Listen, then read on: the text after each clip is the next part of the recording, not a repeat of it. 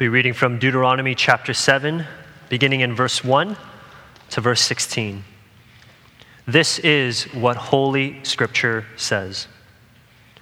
When the Lord your God brings you into the land that you are entering to take possession of it, and clears away many nations before you, the Hittites, the Girgashites, the Amorites, the Canaanites, the Perizzites, the Hivites, and the Jebusites, 7 nations more numerous and mightier than you, and when the Lord your God gives them over to you and you defeat them, then you must devote them to complete destruction.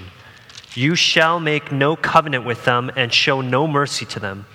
You shall not intermarry with them, giving your daughters to their sons, or taking their daughters for your sons, for they would turn away your sons from following me to serve other gods. Then the anger of the Lord would be kindled against you, and he would destroy you quickly. But thus shall you deal with them. You shall break down their altars and dash in pieces their pillars and chop down their Asherim and burn their carved images with fire. For you are a people holy to the Lord your God. The Lord your God has chosen you to be a people for his treasured possession out of all the peoples who are on the face of the earth. It was not because you were more in number than any other people that the Lord set his love on you and chose you, for you were the fewest of all peoples. But it is because the Lord loves you and is keeping the oath that he swore to your fathers, that the Lord has brought you out with a mighty hand and redeemed you from the house of slavery, from the hand of Pharaoh, king of Egypt. Know therefore that the Lord your God is God, the faithful God, who keeps covenant and steadfast love with those who love him and keep his commandments to 1,000 generations, and repays to their face those who hate him by destroying them. He will not be slack with one who hates him. He will repay him to his face. You shall therefore be careful to do the commandment and the statutes and the rules that I command you today. And because you listen to these rules and keep and do them, the Lord your God will keep with you the covenant and the steadfast love that he swore to your fathers. He will love you, bless you, and multiply you. He will also bless the fruit of your womb and the fruit of your ground, your grain and your wine and your oil, the increase of your herds and the young of your flock in the land that he swore to your fathers to give you. You shall be blessed above all peoples. There shall not be male or female barren among you or among your livestock. And the Lord will take away from you all sickness, and none of the evil diseases of Egypt which you knew will he inflict on you, but he will lay them on all who hate you. And you shall consume all the peoples that the Lord your God will give over to you. Your eye shall not pity them, neither shall you serve their gods, for that would be a snare to you. This is the word of the Lord. Thanks be to God. Brothers and sisters, let's pray together and seek the Lord.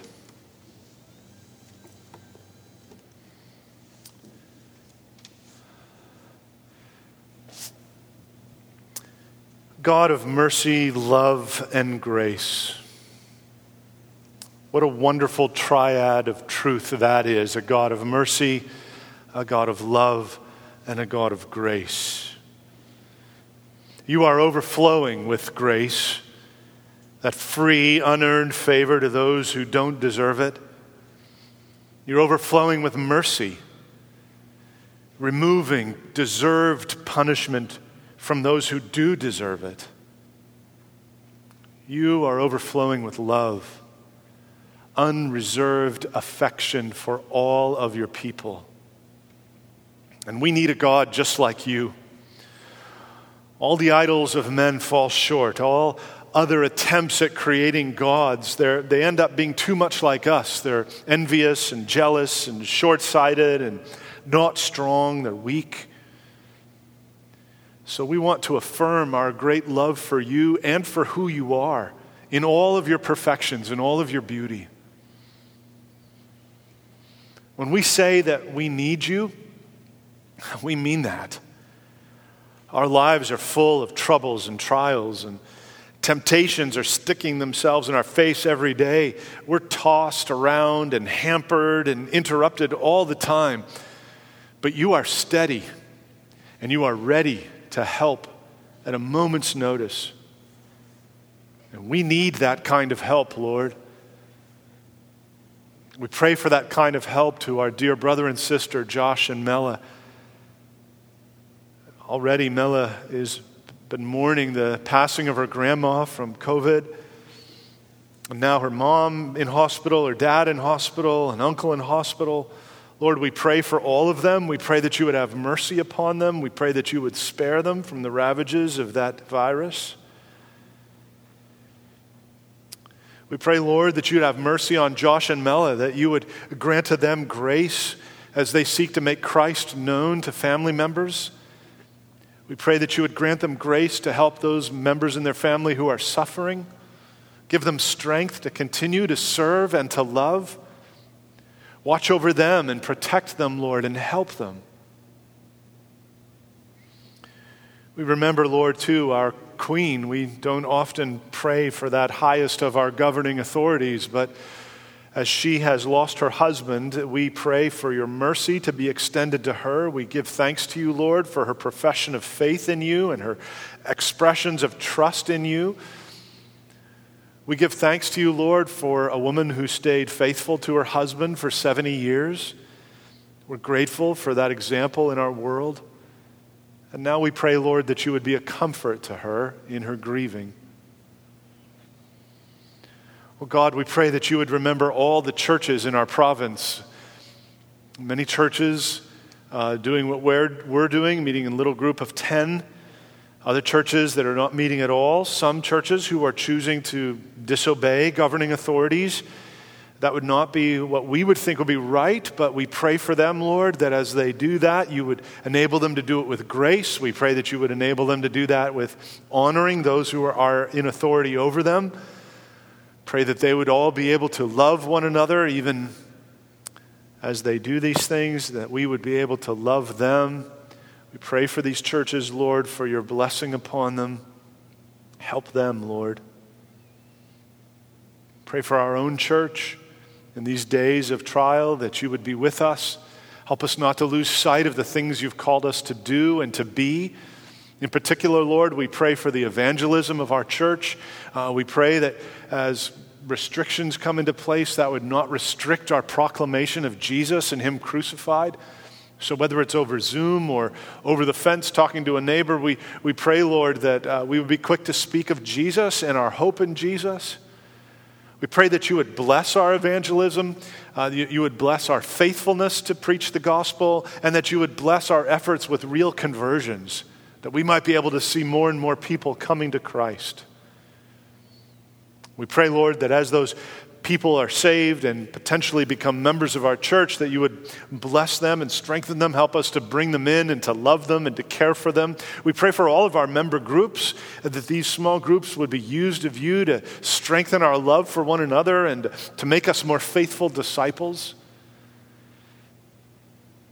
Lord, in days like these, we need help, and so we're asking for it. We're putting all of our trust in you, because we don't know a year ago who would have predicted we'd be here. I don't think anybody. So Lord, we pray that through these days we would rest in your hand, that we would rest in your power, that we would rest in your wisdom, and that you would keep us and lead us. And most of all, Lord, that you would make us faithful. May we be found faithful. If you return in these days, we want to be the ones whose hands are on the plow, who are doing the work that you've called us to do. So use us, Lord, in such a time as this. And we ask this all in the name of our merciful and gracious and loving Savior, Jesus Christ. Amen. Well, friends, please take your Bible, if you would, and open to the book of Deuteronomy chapter 7. I don't know if you remember this, but the first Sunday of the COVID lockdowns back in March 2020 was the last Sunday of our study in the book of Job. And it seemed like it was God's sweet providence that we had been studying suffering and how to suffer right when COVID came. We certainly couldn't have predicted that when we started preaching through Job. Since we ended Job and we saw that lockdowns were going to potentially be lasting a while, we thought it'd be useful then to think about unity and love, and especially how to manage matters of conscience in a tricky time like these COVID times. And from there, we went on to consider the church we want to be in Revelation chapter 2 and 3, those 7 churches, and some good, some bad. And we're saying, well, we'll learn from the bad and we'll learn from the good to see what kind of church we should be. How are we going to stay Christ-centered in tricky times? Remember, that's the big message there. Stay connected to Jesus. We finished there. We went to Genesis. Why? We went to Genesis so we could see who our big God is, who's made everything and is superintending over all things, so that we would not forget our Creator in tricky times. Tricky times require remembering God. Tricky times require being Christ-centered. Tricky times, to navigate them, you need to be the kind of person who understands matters of conscience and unity and love. The tricky times are continuing, and none of us predicted that. In fact, a week or 2 weeks ago, we were making a video talking about how it's great to be back in 2 services at 15%. Remember that? And now we need volunteers, and that lasted 1 week. Nobody predicted that. It is easy. I think the temptations that are going to face us as Christians in tricky times are temptations to be angry, temptations to lose hope, to despair. We'll be tempted to be selfish. We'll be tempted, probably worst of all, because God has very little room for this, we'll be tempted to grumble and complain. So in these little gatherings of 10 that we're doing on the weekends for the foreseeable future, the elders and I thought it would be very useful to think about one of those big things that's very easy to forget, the greatest commandment. Jesus was asked, what's the greatest commandment? Do you remember what he said? The greatest is this, to love the Lord your God with all your heart, soul, mind, and strength. And the second is like unto it, to love your neighbor as yourself. Love. Love for God, love for neighbor. Jesus is quoting the Old Testament when he says that, when he gives that answer. So this was true all the way from the beginning. Love God, love neighbor. It's true through the prophets. It's true into the New Testament. And it's true today for you and me. This is what God says is of highest priority.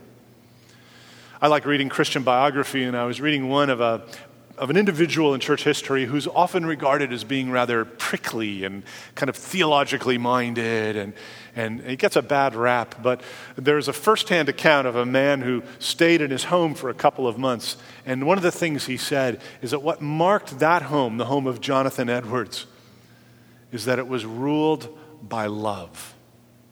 Ruled by love. What an interesting expression.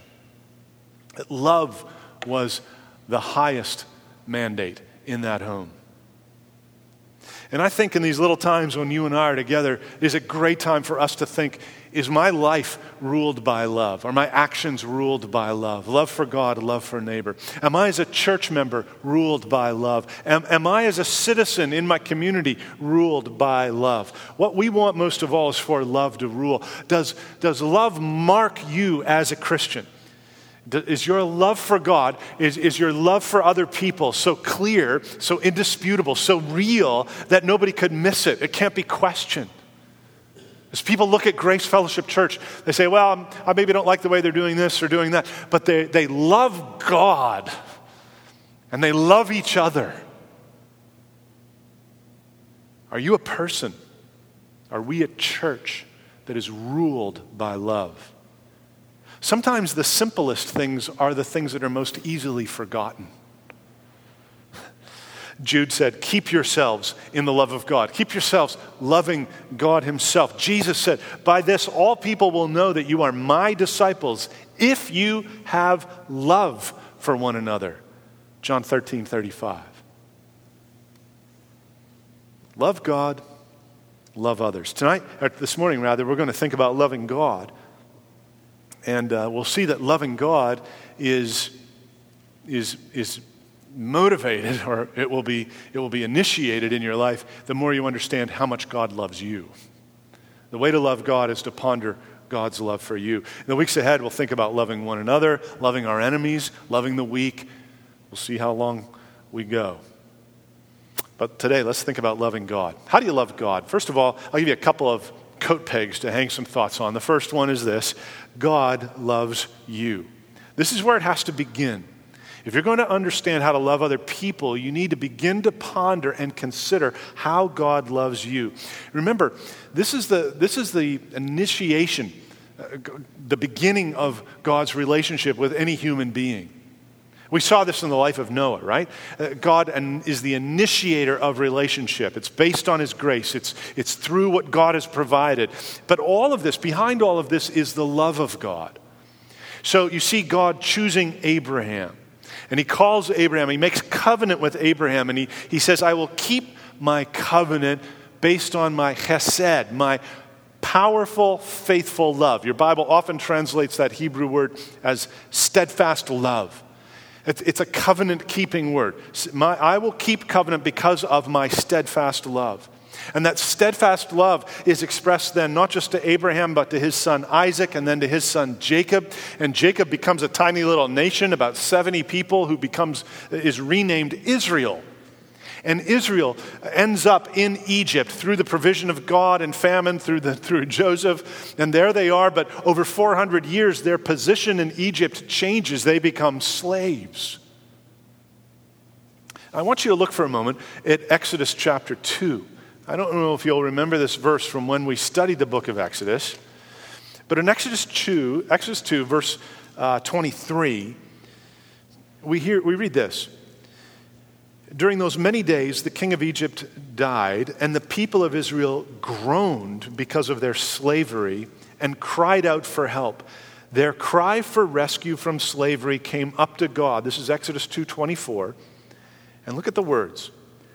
God heard their groaning, and God remembered his covenant with Abraham, with Isaac, and with Jacob. God saw the people of Israel, and God knew.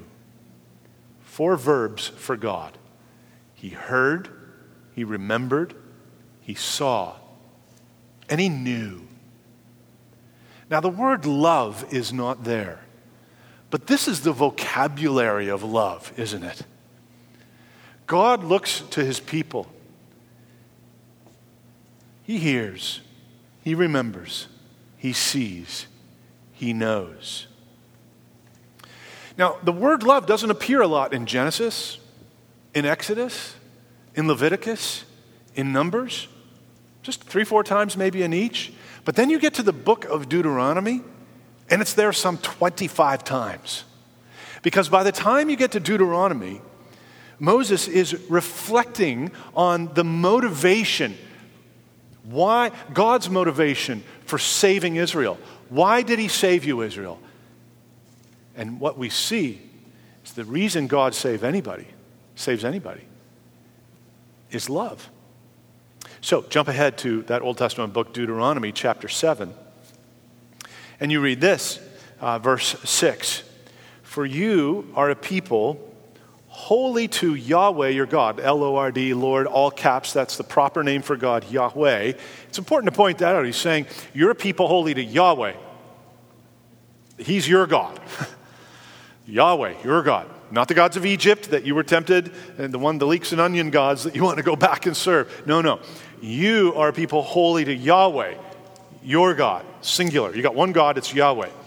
Yahweh, your God, has chosen you to be a people for his treasured possession, interesting phrase, out of all the peoples who were on the face of the earth. It was not because you were more in number than any other people that Yahweh set his love on you and chose you, for you were fewest of all peoples. But it is because Yahweh loves you and is keeping the oath that he swore to your fathers. This is very interesting. Moses says to the people of Israel, you are God's treasured possession. This is a term of great endearment. Think about what you really, really love. Like the house is on fire, what are you going to take with you besides your kids? Some treasured possession. Why? Why are we God's treasured possession? Moses says, well, it's not because of your huge population. In fact, you were the smallest of all the nations. It's not because you were powerful, because you're slaves in the nation in which you're living. It's not because you're super religious and godly. In fact, most of you, we see in other places, are following the Egyptian deities. No, he tells us why. Verse 7, I set my love on you, verse 8, because I love you.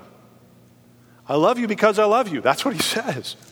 He uses two different words for love. Verse 7, heshak, I've set my affection on you. I've bound myself to you because, verse 8, I have you. I have desire for you. I have the affection of a close relationship with you. I bind myself to you because of my affection for you. This is how God's love and God's wrath are completely different. God's wrath is in response to something. It's in response to our sins. God's wrath is conditioned on our response. But God's love is not conditioned on anything in us. It is, in the words of A.W. Pink, uninfluenced. His love is uninfluenced. It is in no ways a response to anything in you or in me. God says, I love you because I love you. I am bound to you because I desire you. The reason for my love for you is all bound up in me. Now, this isn't just in Deuteronomy. The people of God, Israel, as they get established in the nation and then rebel and then are hauled off into captivity, you got the prophet Jeremiah who says, I have loved you, he's speaking on behalf of God, I've loved you with an everlasting love, therefore I've continued my faithfulness to you. And what's interesting, as Jeremiah is speaking on behalf of God to the people and saying, I'm going to bring you back into the land because I love you, he also makes a promise, the promise of a new covenant there in Jeremiah 31. A new covenant that the book of Hebrews tells us is fulfilled in the person of Jesus Christ. That's why love motivates God's salvation, not just of Abraham, not just of Israel, but of all of his people, including you and me, if we are his people. Paul writes in Ephesians chapter 1, verse 5, in love, he predestined us for adoption to himself as sons through Jesus Christ. That's remarkable. The predestinating work of God, whereby God chooses out those whom he will save before he has created anything. This is a work God has done in what we would describe as eternity past. God has done this in love. God himself is eternal. God himself is love, which means God's love for you is eternal. Eternal. God's love for you has no beginning, and most important for us today, God's love for you has no end. None. No wonder Paul keeps saying in Ephesians chapter 1, to the praise of his glorious grace. To the praise of his glorious grace. It wasn't me. God loved me before I was born. This means, beloved, that a Christian never has a good reason to think that God doesn't love them. You never have a good reason to think God does not love you. Because apart from his love, you would be dead in your sins and guilt. If you are saved, you are loved. That's the equation. If you are saved, you are loved. You can be sure of this. All predestination is rooted in the admiration of God. His love for you is holy, it is infinite, it is gracious, it is unchanging, because God himself is holy and infinite and gracious and unchanging. And his love starts and ends in himself, not in you. Do you believe God loves you? Is that hard to accept? Let me make it harder. Paul says in Romans chapter 5, while you were still weak, Romans 5:6, while you were still sinners, Romans 5:8, while you were still enemies, Romans 5:10, that's when God loved you. Christ died for you when you were weak. God justified you when you were a sinner. The Spirit reconciled you to the Godhead while you were an enemy of God. while you were weak, while you were sinners, while you were enemies, this is when God loved you. All of us have been kids at some point, and I'm going to assume that you had a fairly straightforward and loving home when you grew up. And if you did, then you will know that even when you disobeyed as a child and mom or dad were kind of upset with you, they still loved you. And God is this way. Even when we were walking in rebellion against him, while we were enemies, he loved us.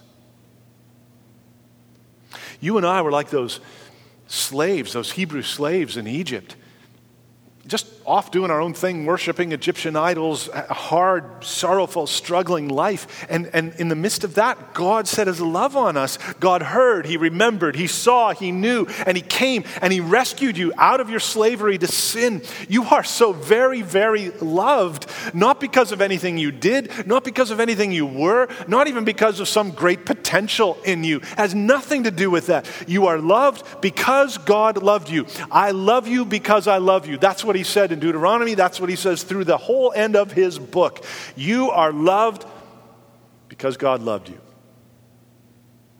1 John 4:19. The fact is, we love because he first loved us. The only reason you love God is because he loved you first. The only reason you love anyone else is because God loved you first. This is the way it is with God. God loves you, friend. Peg number one. Peg number two, you love God. Now this is a command, an imperative. Love God. Go back to Deuteronomy chapter 6. Deuteronomy chapter 6 and verse 4. We have what's called the Shema. Shema is a Hebrew word. Impress your friends tomorrow. It means listen or hear. Shema. And so this is something many Hebrew people even today will repeat in the Hebrew language.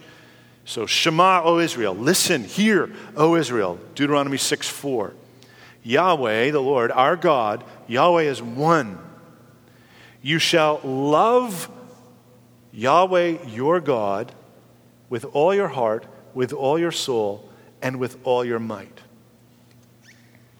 You shall. This is an imperative. This is a command.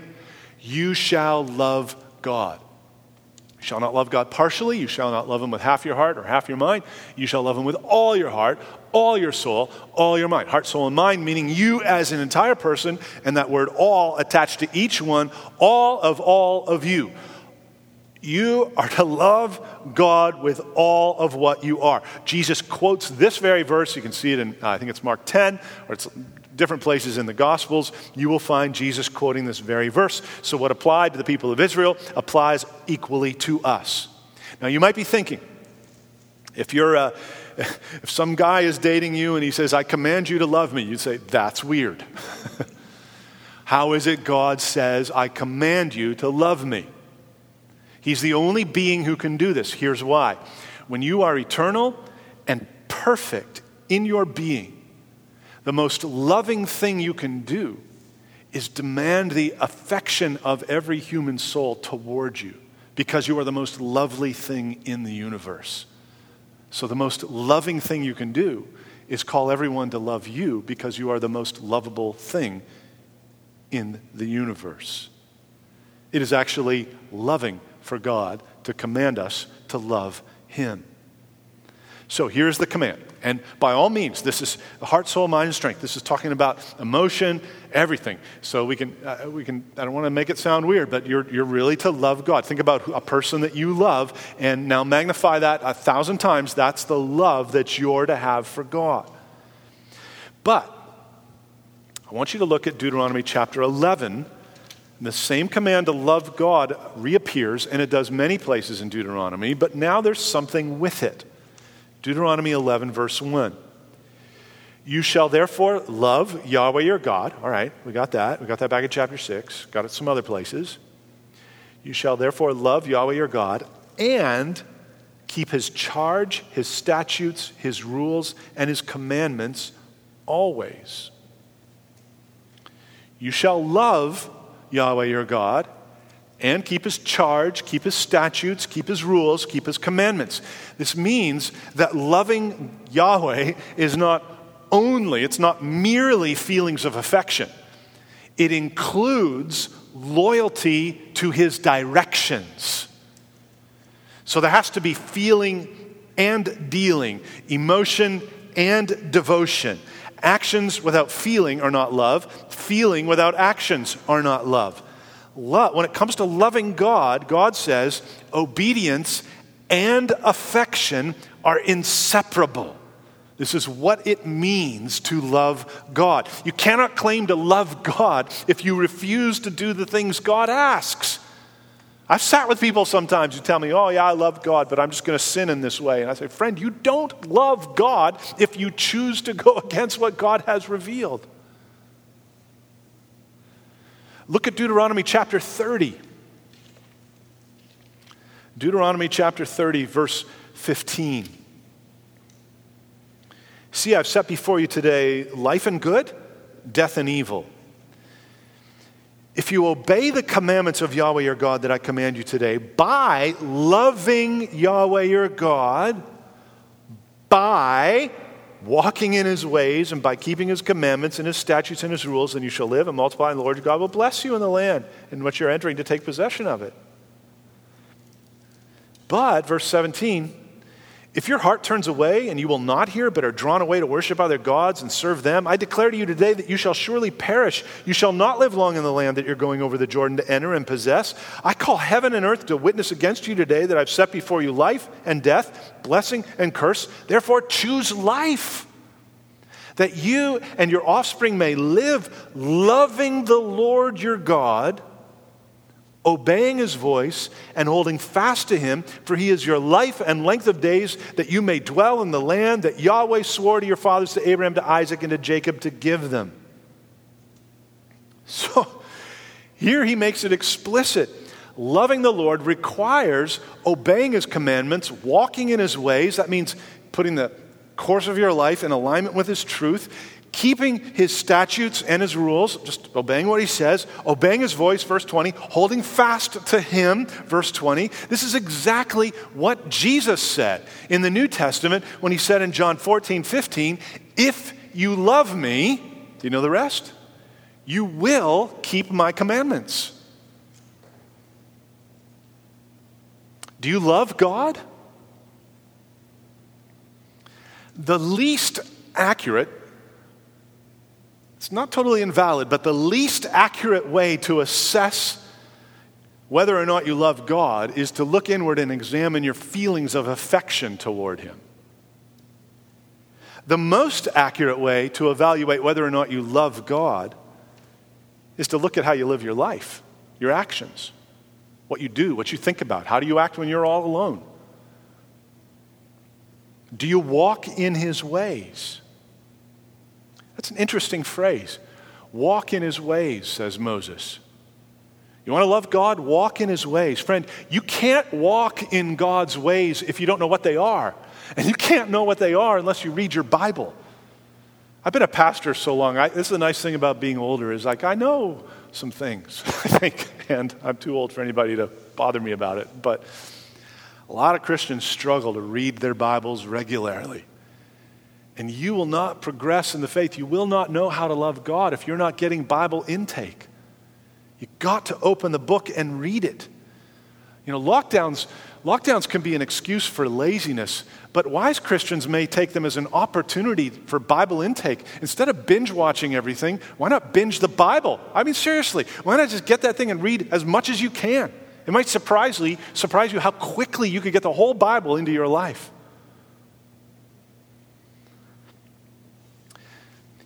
Things like anger, biting sarcasm, complaining, grumbling. These are not the things that mark a person who loves God. Whether you're doing those things in person or whether you're doing them online. These are not the kind of habits. They're not the kind of things that mark a person who loves God. If you don't believe me, I dare you to read your Bible. You will find from Old Testament to New that God has no time for these things. You can't say, I love God, if you are going to curse and speak evil of the human beings he's made in his own image and likeness. Read the book of James, read the book of Deuteronomy. Start there. You won't be able to do it anymore. Now, I want to circle back for a moment. I said feelings of affection are the least accurate way to assess your love for God. They're not a wrong way, they're just the least accurate. And you have to ask that question as well. I think it's good to begin with the first question. Is my life in line with the things God has revealed to be true? Am I living my life according to God's word? But you need to equally ask yourself that question. Is there an affection in my heart toward God? Are there feelings of warmth toward God? Feelings of admiration toward God? This is an unreliable question to gauge your love for God when it's just the only thing you ask. Because feelings can be lost, feelings can be manipulated by what you had for dinner, feelings can be imagined, feelings can be faked, we can delude ourselves, feelings can be manufactured. But let's assume that you're being honest, and let's assume that you're following God's word. It would be dangerous if the only question you ask is, am I doing the things God says to do? Because someone can do and not love. We need to have both affection and obedience. So I ask you, are you affectionate toward God? Do you love God? God always gives enough grace to obey the things that he commands. He's commanded you to love him. There is always enough grace to do it. Love the Lord, he says. That's the command. Do you? Can you say like David in Psalm 116, I love the Lord, because he's heard my voice and my pleas for mercy. You see, just as affection without obedience doesn't work, so obedience without affection is an equal failure. We need both those things. We need to love the Lord with all our heart, all our soul, all our mind, all our strength. That means that with all your feelings and decisions and actions and affections, love your God. And the more that you see, the more that you ponder his love for you, the more you will love him in return. But you can't love somebody you don't know. Sometimes Christians treat God like a movie star. They idolize him, but they're very distant. Sometimes Christians treat God like a bad marriage partner treats their spouse. They just ignore them. Sometimes Christians treat God like nature. They're impressed by him, but there's no relationship. They still haven't loved God. If you're idolizing God, if you're impressed by God, but if you're ignoring God, then you've not loved God. Worse, you may not know God at all. Let me remind you of a very familiar verse. God so what? Loved the world that he gave his only son, his only begotten son, that whoever believes in him should find life and not perish. It is true God has a particular love for all of his people. But God in and of himself is love. And that love just overflows to the whole world so that God invites all people everywhere to believe on his son and to live. Once you have done this, the simple command is this: love the Lord your God. How do you do it? Meditate on his love for you. Counterintuitive maybe. Think about how much he loves you in order to increase your love for him. Secondly, recommit to do everything God has said. Do all that he calls you to do. Love the one who has loved you the best with all your heart and all your soul. Amen. Let's pray together. Father, give us this love, we pray. Make us a church that is known for her love for God. Let there be nothing showy about that or fake, like we're trying to be something we're not, but just make it very, very real, that our whole lives will be taken up with love for God. We pray this in the name of Jesus, our great Savior. Amen.